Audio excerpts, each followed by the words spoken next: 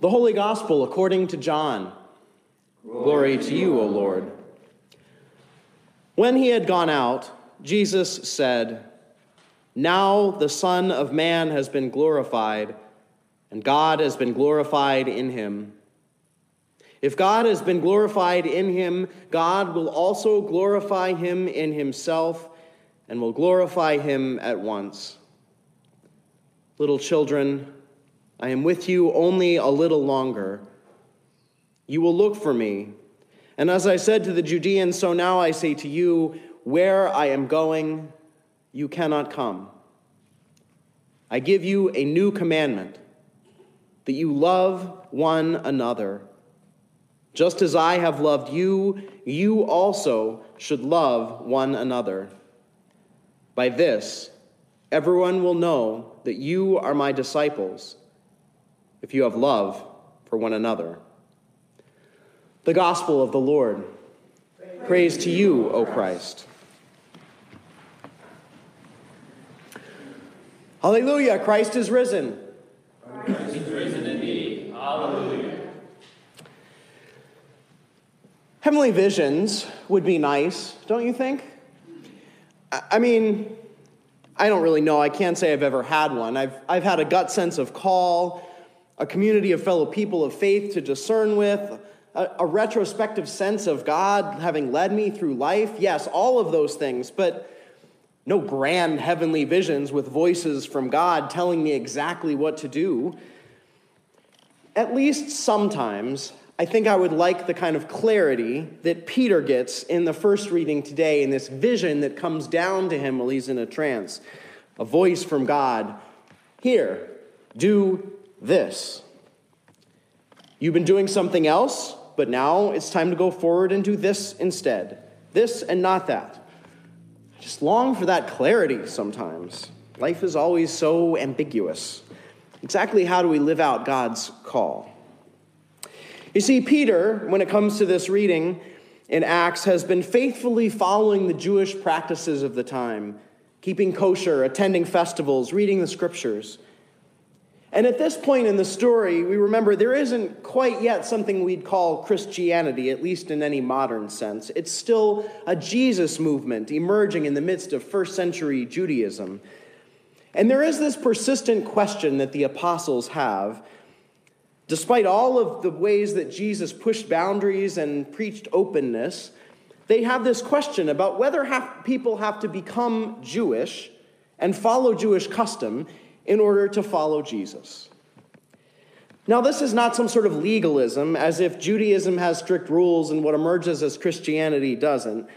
Rather, it's a matter of how people have practiced their faith, the deep traditions that have been a part of their lives. Those Jewish food customs and the other ritual ways they oriented their life together are as dear to those folks as our favorite hymns and liturgies, our potluck suppers and candlelit Christmas Eves, our beloved worship spaces and communities. These are the ways they have practiced their faith. But now there is something new emerging. Will what has been still be a part of where we are going? Will what has been continue to be part of who we are in the future? It's a question we find ourselves asking a lot these days in our church, both in the big, broad sense of church all over the world, but also in our individual congregations like you have here at Prince of Peace. Things in our communities and cultures are shifting and changing. But if nothing else, the story of Peter's vision this morning about how the Jesus movement will go forward should remind us that people of faith have always been asking these questions. Because faith is embodied in people, embodied in living institutions, which by their very nature change and evolve, move, and yes, sometimes even die. But what will remain and what will change? What new things will emerge? What old things will be lost? For Peter, in the vision, it's about what foods are lawful to eat. Though, as I've already hinted, it's much bigger than that. It's about who gets to be in and who gets to be out. This vision, the blanket with the food and God's pronouncement, it's toward greater openness. If God said it once, God said it 100 times. All are welcome. So, Peter, here's your vision. Go forth, live it out. Leave this behind, do this instead. If only God helped us sort out our deep questions about our lives of faith and the life of our church in such straightforward terms. You have a decision to make today here at Prince of Peace. That decision is about whether you are ready, after much discernment, to take an official vote to pursue holy closure. You've talked about all of the options that are available, and you've come to some consensus already about where you are leaning. And though your anxiety about the decision may have made it into your dreams, I don't know, I'm guessing at least most of you have not had a vision from God in the sense that Peter did, saying this way and not that way. We'll have to live with a little more ambiguity than that. Here's the thing, though. These grand pronouncements from God, these visions that provide clarity of direction and unambiguous theological dicta, they're actually pretty challenging. I can't think of a single bold vision from God that doesn't result in upending life changes for the recipient of the vision. Abraham is called to wander to a new land. Moses is called to upend the society that raised him. Hannah is called to give her child over to God's service. Esther to defy authority and advocate for her people at the risk of her own life. Every prophet ever to go and do and say hard things to people in power. Mary to birth the Christ child. God's visions don't ever result in keeping things the way they are, sailing along comfortably, already doing what you've always been doing. These decisions are hard and life-changing, whether they are clear or not. It may seem trivial to us looking back after 20 centuries, but God's vision to Peter is setting a new direction for the emerging church. And it means a little bit of loosening of the grip on his own traditions and customs, being willing to stand and face the opposition of the others around him who think otherwise. It's a challenging move, even though there's clarity from God. I want to pause here, though, and give a disclaimer about this vision that God gives to Peter and God's other visions that interrupt and disrupt people's lives. God generally doesn't interrupt people's lives with visions that say, what you did before was wrong, now you're going to do what's right. Instead, God simply says, we're doing a new thing together. Come join me. It does not invalidate the beautiful traditions that have been. And in the case of Peter's vision, the beautiful ways in which our sibling religion, Rabbinic Judaism, continues to carry out those beautiful traditions. But this vision and God's other visions don't shame people for what has been or what hasn't worked or imply that something wasn't right. It's that something else is happening now, something new. And that's how I hope you will think about your decision today, however it is that you make that decision. The Prince of Peace has lived out a holy mission. It has been a place for God's people to gather, experience grace, and serve neighbors, deepen faith, and be God's hands in the world. And it's come to another point in your congregation's life to make critical decisions about what that mission looks like now. And in some form or fashion, whatever you vote today, God is going to do something new. And it will be hard, no matter what choices you make. But then, so is every call from God. So maybe I and we should be more careful what we wish for, what we pray for, because a clear vision from God is both gift and challenge.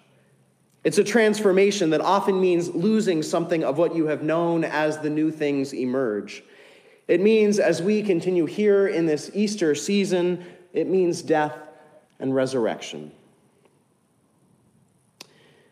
And in fact, we do, my siblings in Christ, have a clear call, a clear vision from God today. It's in our gospel reading.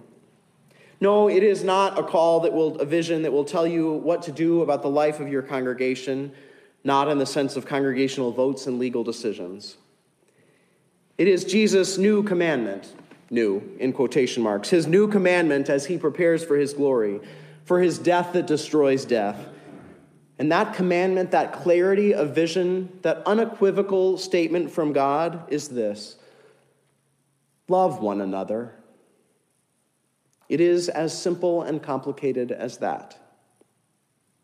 This, Jesus says, is the definition of the Christian church, the definition of discipleship, the way in which we are known by our love for others, for all others. I know and cherish the ways in which our individual faith communities shape us and form our identities. We are embodied people, and it means something to gather week after week in a particular place like this one. It means something to go through life events alongside the others in your faith community, particular people who have stood beside us in joy and grief and everything in between. It means something to identify as a congregation, a denomination, a way that we worship, a particular pathway that we serve the world. Those are all deep identities. And when they change, when congregations close or rethink their mission, there is deep pain and grief about the way those identities change. And yet those identities are not primary for Jesus, not primary for our life of faith. The call to love one another is not defined by our church buildings or congregational identities or denominational affiliations. It isn't even defined by baptism. That call to love one another supersedes even the most fundamental of our welcome rights as Christians. Your call here at Prince of Peace has been to love one another. Your call in the coming months at Prince of Peace, whatever decisions you make today, is to love one another. Your call wherever you go, wherever you worship, wherever you find community now or in the future, is to love one another. Because love is stronger than death. More than anything, I think that's what Easter is about. That God is willing to put God's very body on the line for the sake of love. That love defeats the grave. That love simply cannot be held back, not by our failures to love in individual moments, not by institutions that change or close, not by the power of death to rip away our beloved ones from us. Love will prevail. That is God's clear vision for you this day and every day. Love prevails. God's love for you, God's love for your neighbor, God's love for your enemy, God's love for all creation to the end of all things. God's love prevails. Alleluia. Christ is risen. Christ is risen indeed. Alleluia.